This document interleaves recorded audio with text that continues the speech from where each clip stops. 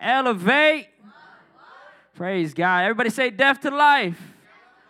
All right, awesome. We're going to finish this sermon series out today. It's been awesome. I've been loving it. Let's open up the word time of preaching with a word of prayer. If you guys can bow your heads and close your eyes. Father, thank you, Lord, for this time, God, where we get to come together in your presence, God, to hear your word. Lord, we thank you for everything you've spoken over us, God.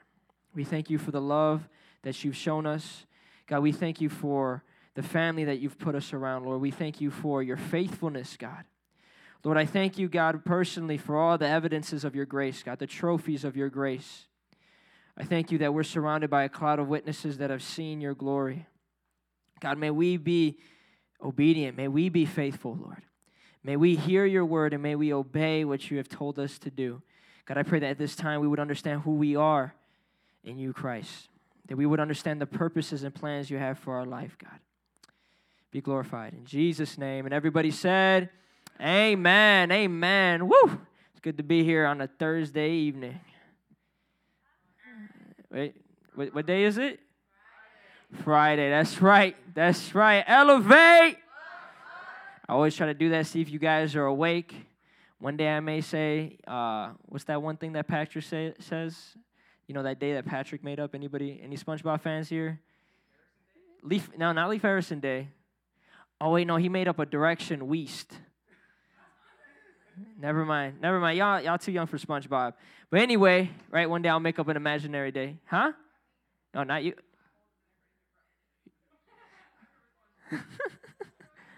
Amen. SpongeBob was that guy growing up. He needs to repent, though. But anyway, right? Welcome. So good to have you guys. I'm Joseph Bonilla, the youth director here. If you're watching online, we wish you would be here because it's fun to be here. You know, we got Brandon. We got the guy that is pretty good at basketball. Not the best, because then I would have to admit he's better than me, and I can't do that. Then we got, let's see who else we got right here. Brian. We got Brian. We got Brian, the man, the stoic man, the myth, the legend. Nod your head, Brian. There you go. Come on. Don't fall down now, all right? And then we have the lovely Karina in the back, my wife. Come on, why wouldn't you want to be here? You got awesome people. But anyway, all right, if we can go to John chapter 5, verse 24, what did we learn about last week? I'll give you a hint, you know. The crossover, right? And what did we cross over from? Death to life, just like that. Okay, so we understand that is all happening at the moment of Christ. So everybody say, the Christ moment. The death, the burial, the resurrection of Jesus. That's when we cross over. He brings us from death, and he takes us to life, right? Amen. So you guys remember. Now, what does this life look like? That's the question. What does this life look like? What does it look like for us to finally be crossed over? Is it when we die and we cross over, we see them pearly gates, and all of a sudden a God who looks like Morgan Freeman comes up to us and says, well done, good and faithful servant. Is that what it looks like? I don't think so. I don't think Jesus was speaking about crossing over into these pearly gates and getting a set of wings. Not like what we think about. This life is in the present, and this life looks like the one who gave it. So what does this life look like? It looks like the life of the one who gave it. And who gave us this life? Everybody, don't say it. Don't say it with it, you know. Come on, don't say it.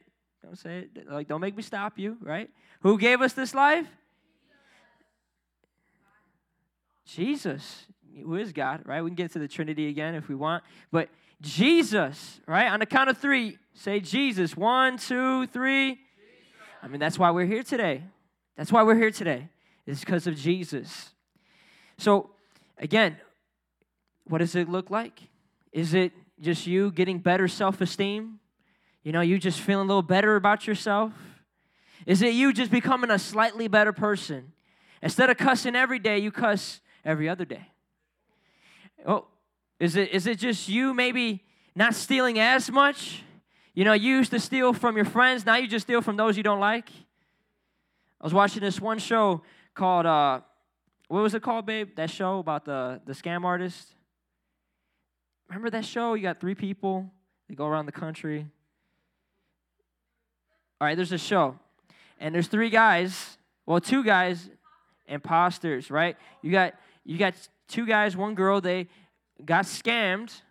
And they go around the country scamming other people. And they have a set of rules. And they look at people and they're like, well, we won't scam these people that are good. We'll only scam the people who look like jerks. So they do that, but they end up breaking their rules, okay? So they try to be better, but they end up getting worse. And that's kind of how the show goes a bit. But is it that? Is it just you kind of picking and choosing when you're going to sin? Is it you being able to make excuses for your sin? What does this life look like? As sons of Adam, we know what it looks like to be a son of Adam. We know what it looks like to be in death. We know what it looks like to be addicted to sin and bondage to sin, basically enslaved to sin. We already know what that looks like. But now that we've crossed over, what does it look like? It's kind of like this. If we could turn off all the lights in this place. Let's turn off all the lights. Turn off all the lights. Nobody rob anybody, okay? Just because let's turn these lights off too. Can't see you guys. I'm kidding. I can see some of you guys. Let's turn. There you go. So we're in darkness. I would turn this off too, but I feel like that'd be too much work, right? We're in darkness, all right? It's so dark, I can't see you guys. All right, now let's turn on back the lights. Oh, whoa. There you go. Oh, turn on some more lights. Whoa. You see, it's kind of like that. That's kind of what it's like. When you're in the dark, what can you see? If I was to walk around as clumsy as I am, I would have tripped and fell. Without a doubt. I would have maybe someone would have got tired and been like, man, get out of here, you know? And when you're in the darkness, you can't see how to live. But when you're put in the light, it's a whole new way of living. You get to finally see your life. You get to see how to live. So when we come from death to life, it's like the lights are turned on. It's like the lights are turned on. It's like it's like the lights are literally shown in your life. And think about it, in the physical, there's a reason why Jesus uses this language. Because imagine a dead man. How does a dead man live? Not very well, right? How does a dead man live? That's a whole nother way of existence than a man who's living. That's a whole nother way of existence than a man who's living. And that's the comparison Jesus is making. But we have to understand this, right? In order to understand this life in order to understand how to live this life that was given, we have to understand how it was given and how exactly does that look, right? So we have to first understand that Jesus tasted death for us to have life. And this life is a life like Christ. So everybody say, tasted death. So that place where you are at, Jesus tasted it. He understands it. But he wants to give us, and he died to give us a life like Christ. Everybody say, a life like Christ. So Jesus died to give us a life like his own. Not a bogus half-Christ life. He didn't die so you could look like the Pope. He didn't die so you can be like your aunt who goes to church but gets drunk on the weekdays. He didn't, okay? Jesus didn't die for that type of life. Jesus died for a very specific life. It's his own, to give you his own life. If we can go to Hebrews chapter 2, verses 9 through 10. Christianity has been seen so much as a self-help, a thing to get you better. You come to church to make friends and feel good about yourself. That's what church has been. I was in an Uber the other day, and I was getting dropped off.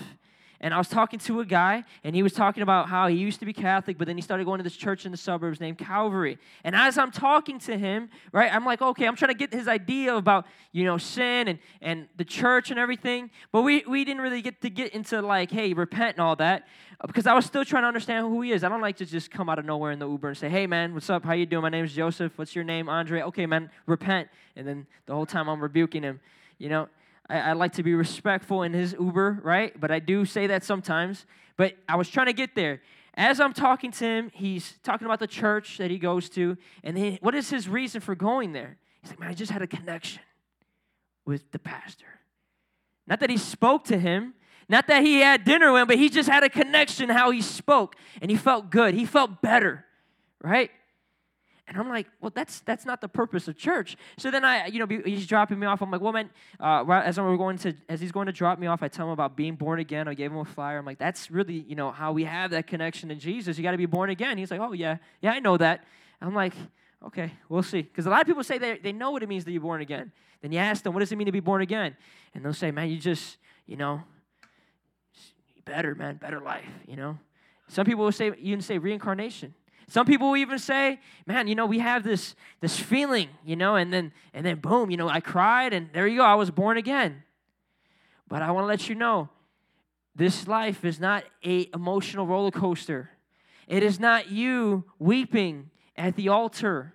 It is not you going to church every week. This life is no different than the life the life of the person who gave it, and that's Jesus.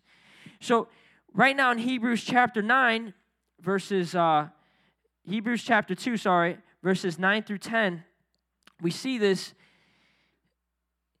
It says right here, sorry, I need my glasses. I need to get some glasses. Babe, remind me that I need glasses. Can't even see. But we do see Jesus. Everybody say Jesus. Everybody say Jesus.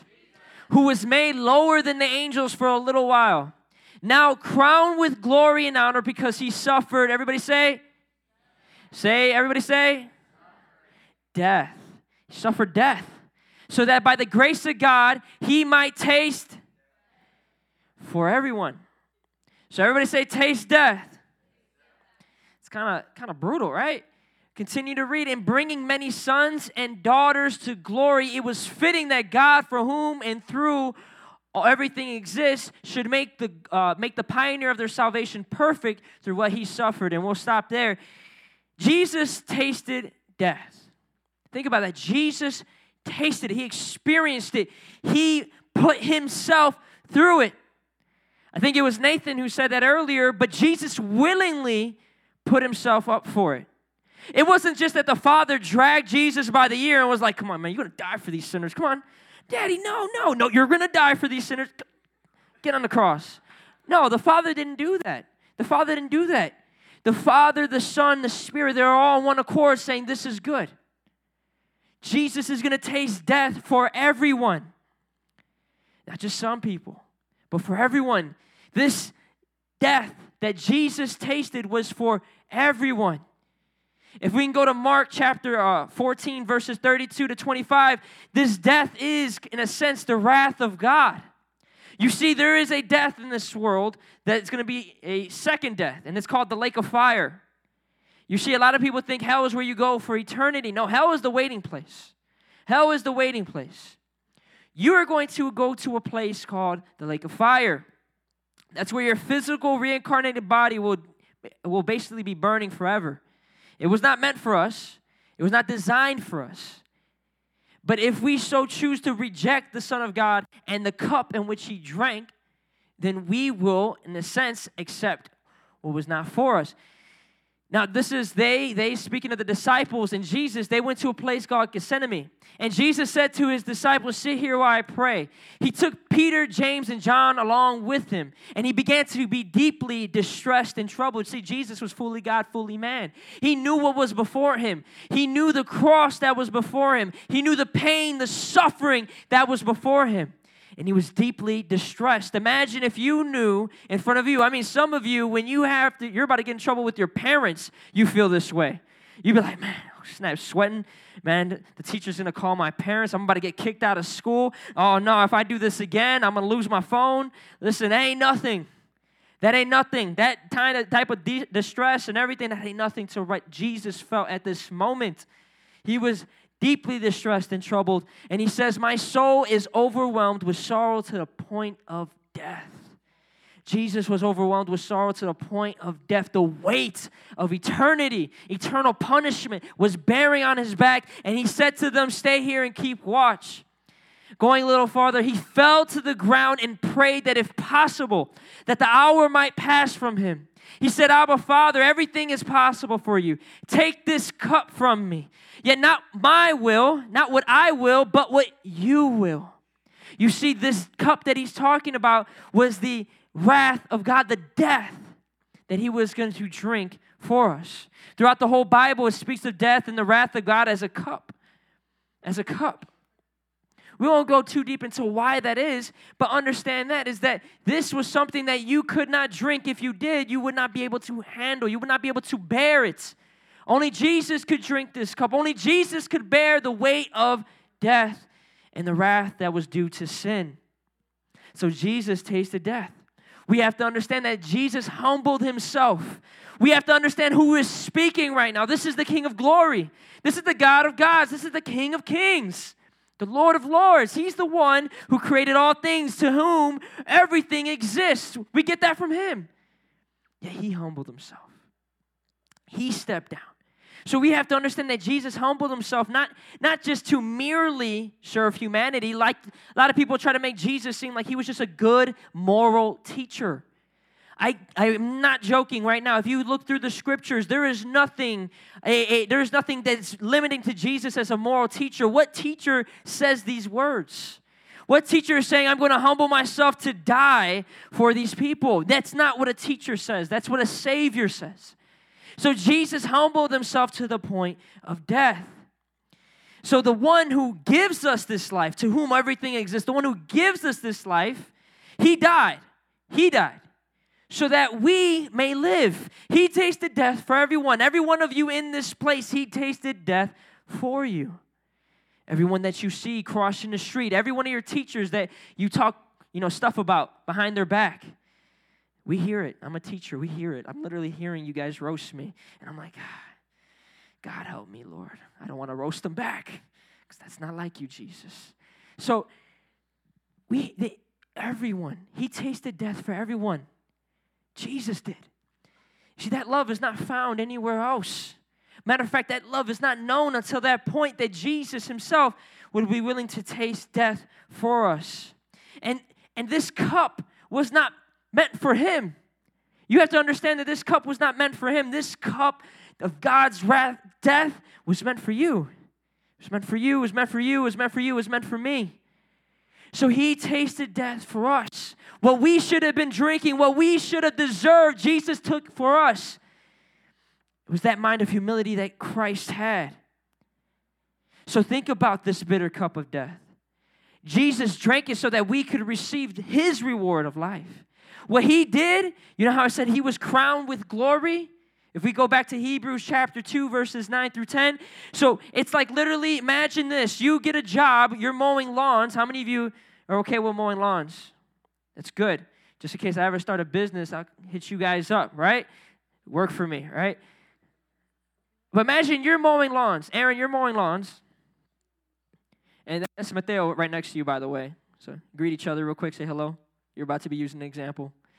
So, Aaron, you're mowing lawns. You're working, let's say, 6 hours a day, 6 hours a day. 90-degree weather. You're mowing lawns, right? Then all of a sudden, the money that you get from your suffering, who do you give it to? Mateo. And Mateo, all he did was simply turn on the lawnmower, and you gave him the money. You see, what Jesus did, it was pretty much did all the work. He suffered what we could not suffer. We could not bear that death, that wrath of God. He suffered it so that we could receive the reward. Where it says that he was crowned with glory and honor, who does he bring? He brings many sons and daughters to glory. That reward in which he received, he now shares with those he died for. And it says right here, we have all fallen short of the glory of God, right? In Romans chapter 3. So think about this. We're brought to glory. So yes, Jesus tasted death for everyone. Understand that. So Jesus tasted death for who? But it's not just so that we can stay in death, but it's so that we can be brought to glory. Everybody say glory. What is glory? What is glory? Is it just when, you come in all white and you're like, you have all white, you have the gold chain? Is that glory?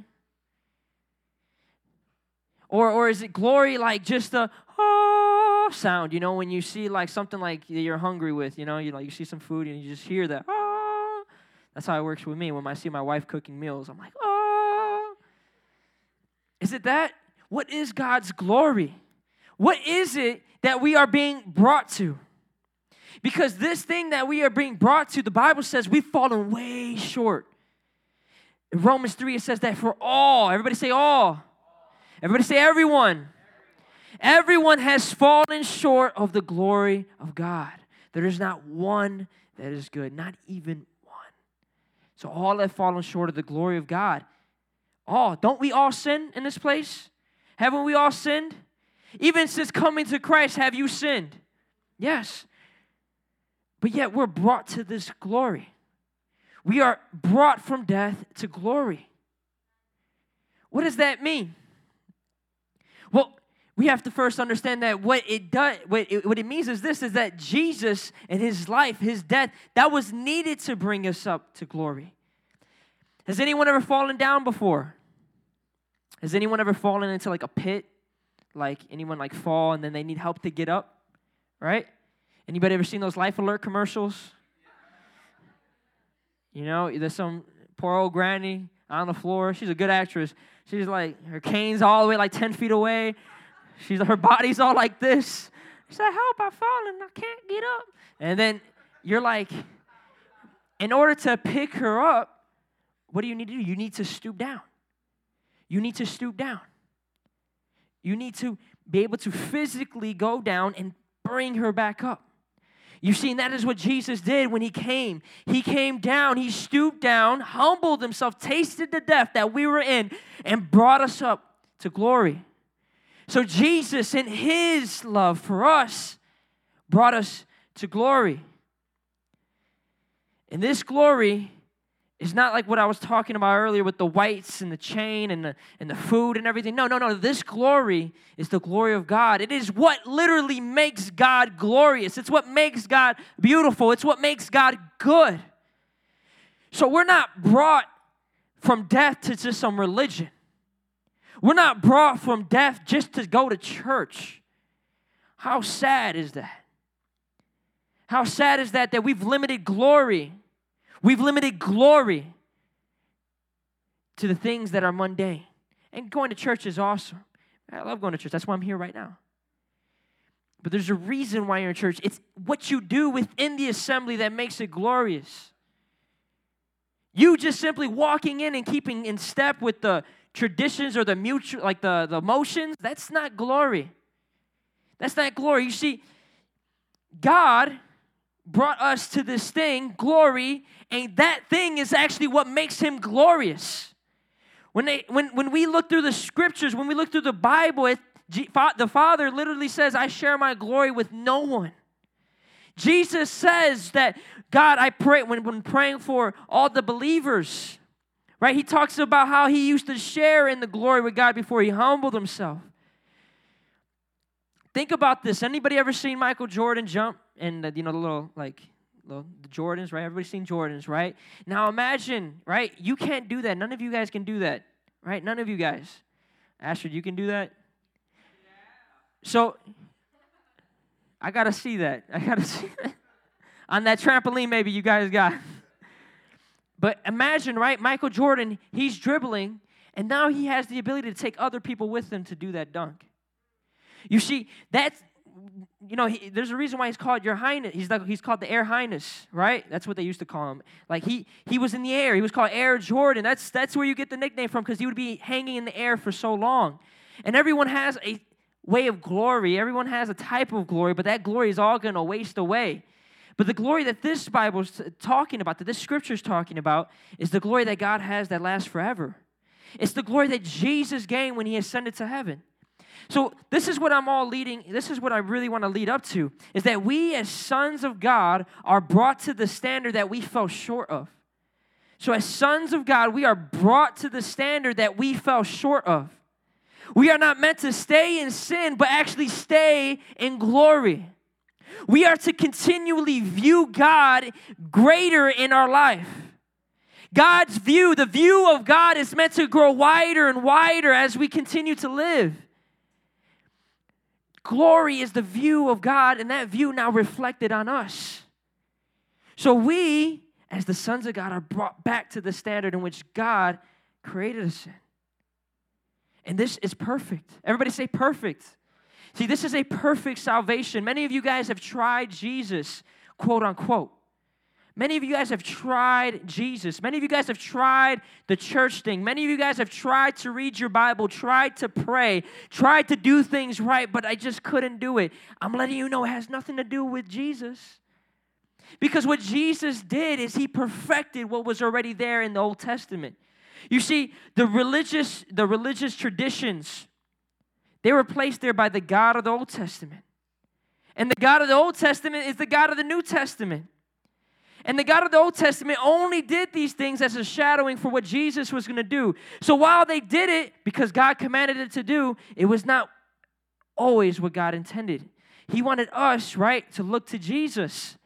So this could speak now for other things. What are you trying to save yourself with? Because it's not a perfect salvation. You see, Jesus tasted death for everyone to bring sons to glory, right? To bring many sons to glory with his perfect salvation. Everybody say perfect salvation. This is a perfect salvation. This ain't you getting out the hood salvation, because that still isn't perfect. This isn't you on a come up, right? Making lots of money, living your life, right? Because that still isn't perfect. You see, there is no type of religion that can give you a perfect salvation. They can make you feel better about yourself here and there. Maybe you can kind of pat yourself on the back, because you did some religious deed, whatever that means. But it's not a perfect salvation. You see, because the salvation through Christ is perfected. It's perfected. It's perfected in Jesus. If you try to do it without Christ, guess what? It's no longer perfect. You could try to do what everyone else is doing, but if Jesus isn't in it while you're doing it, it means nothing. You see, if you repent, right, but you don't repent to Christ, you turn to another God, you turn to another religion for salvation, it won't be perfect, and eventually it will fail you. You see, Christ is the center of this salvation. The way you have been trying to relieve your guilt and save yourself from sin without Christ is not perfect. The way you've been trying to feel better, like relieve the guilt, kind of get rid of the shame, you try to do that with anything but Christ, guess what? It's not perfect. It's not perfect. But in Christ, who is perfect, he has given us his life. So we live the life that he lived. Do we go to Galatians chapter 2, verse 20? And if we can have Melanie come up to the keys, please. Galatians chapter 2, verse 20, it says, right here, the life I now live in the body. Everybody say, in the body. So I'm not talking about, right, heaven and hell and all that place. This is where we have to understand is that, hey, Christ expects you to live like him now. Christ expects you to live like him now. It says, the life I now live in the body, I live by faith in the, let's see if you guys are paying attention. I live by faith in the Son. Everybody say it like you mean it. The Son of, who loved me and gave himself up for me. Right? And right before that, it says, I have been crucified with Christ, and I no longer live, but it is who? Who lives in me. So we have to understand that in this body right now, we live by faith in Christ. And the life that we live by faith in Christ looks like who? Who does it look like? It doesn't look like you, whoever said that, because you're dead. You've been crucified with Christ. You no longer live. Is Paul on some trippy stuff right now? Is Paul saying like some weird stuff like, bro, I don't even live right now, bro. Like, dude, Marco, I know you see me, bro, but I'm not here, man. It's not me, bro. Close your eyes. No, he's not saying that.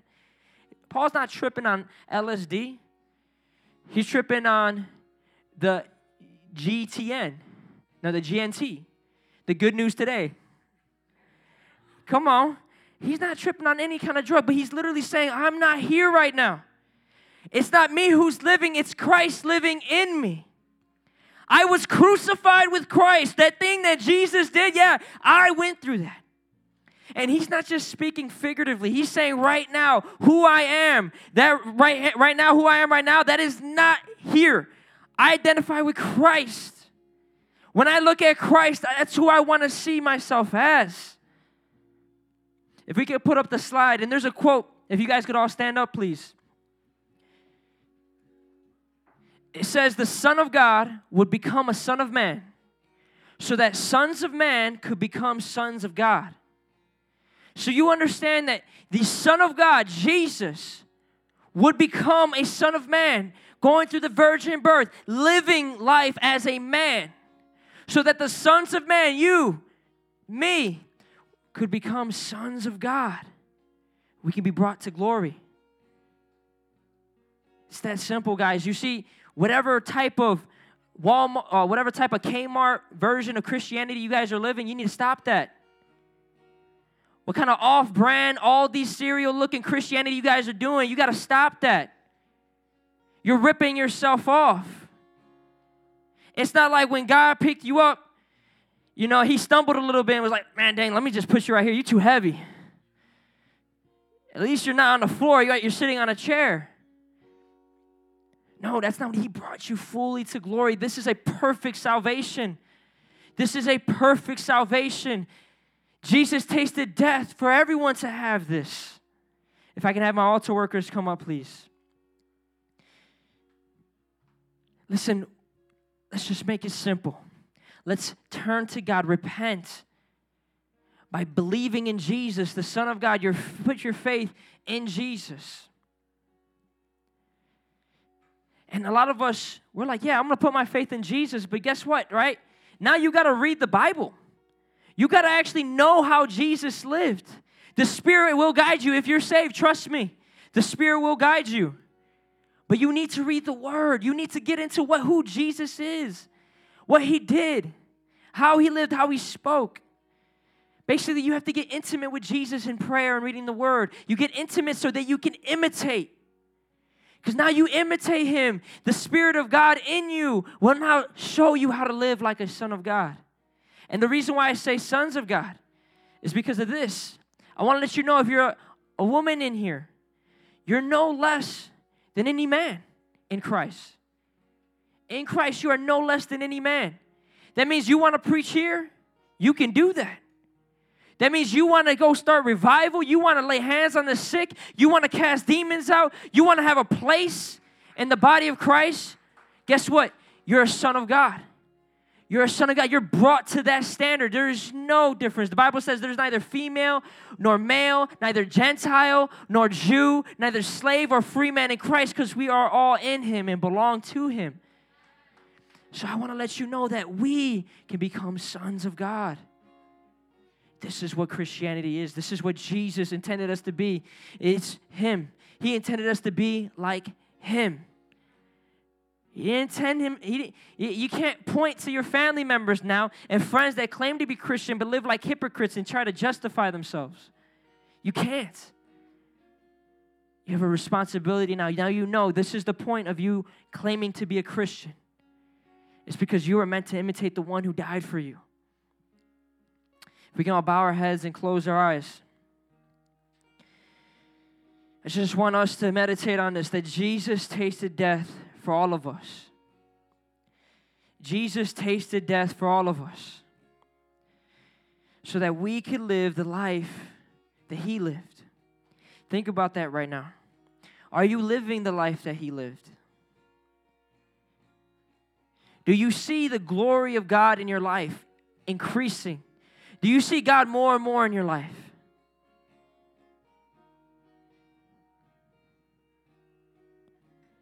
Or are you still stuck in death? Are you still waiting to cross over?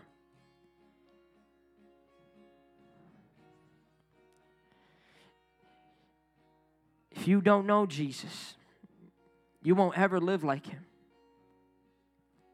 So if you don't know Jesus today, you don't know the one who tasted death, I want to invite you to come up. I'm not just talking about if you know things about Him. It's not about that. When it comes to you and Jesus' relationship, it's not you filling out the boxes like some quiz at school. Multiple choice questions. It's not about what you know in your head and what you can recite. It's about what you know in your heart to be true. So is Jesus alive in you? You can come up to the altars if He isn't. We want to pray for you. We'll lead you into that. But let's say you say, hey, man, I know Jesus. I am born again. I am a son of God. I believe that. I know who I am in Christ. Listen, but you have not been doing what Jesus did, making disciples. You have not been concerned about the will of God. You've been concerned about other things, but you have not been concerned about the will of God. Listen, I want you to come up as well. Because one thing about Jesus is he was concerned at all times about the Father's will. That is one thing that you will always be about if you are a son of God. If you are his child, you are concerned about his will. So if you have not been concerned about that, if you have not been asking God, what is your will? And it is nowhere near you, I want to challenge you as believers to come up, receive prayer. And if you need prayer for anything else, we'll pray for you. Healing, problems going on at home, we want to pray for you. This is a time for you to receive prayer, for us to join you in that too as well.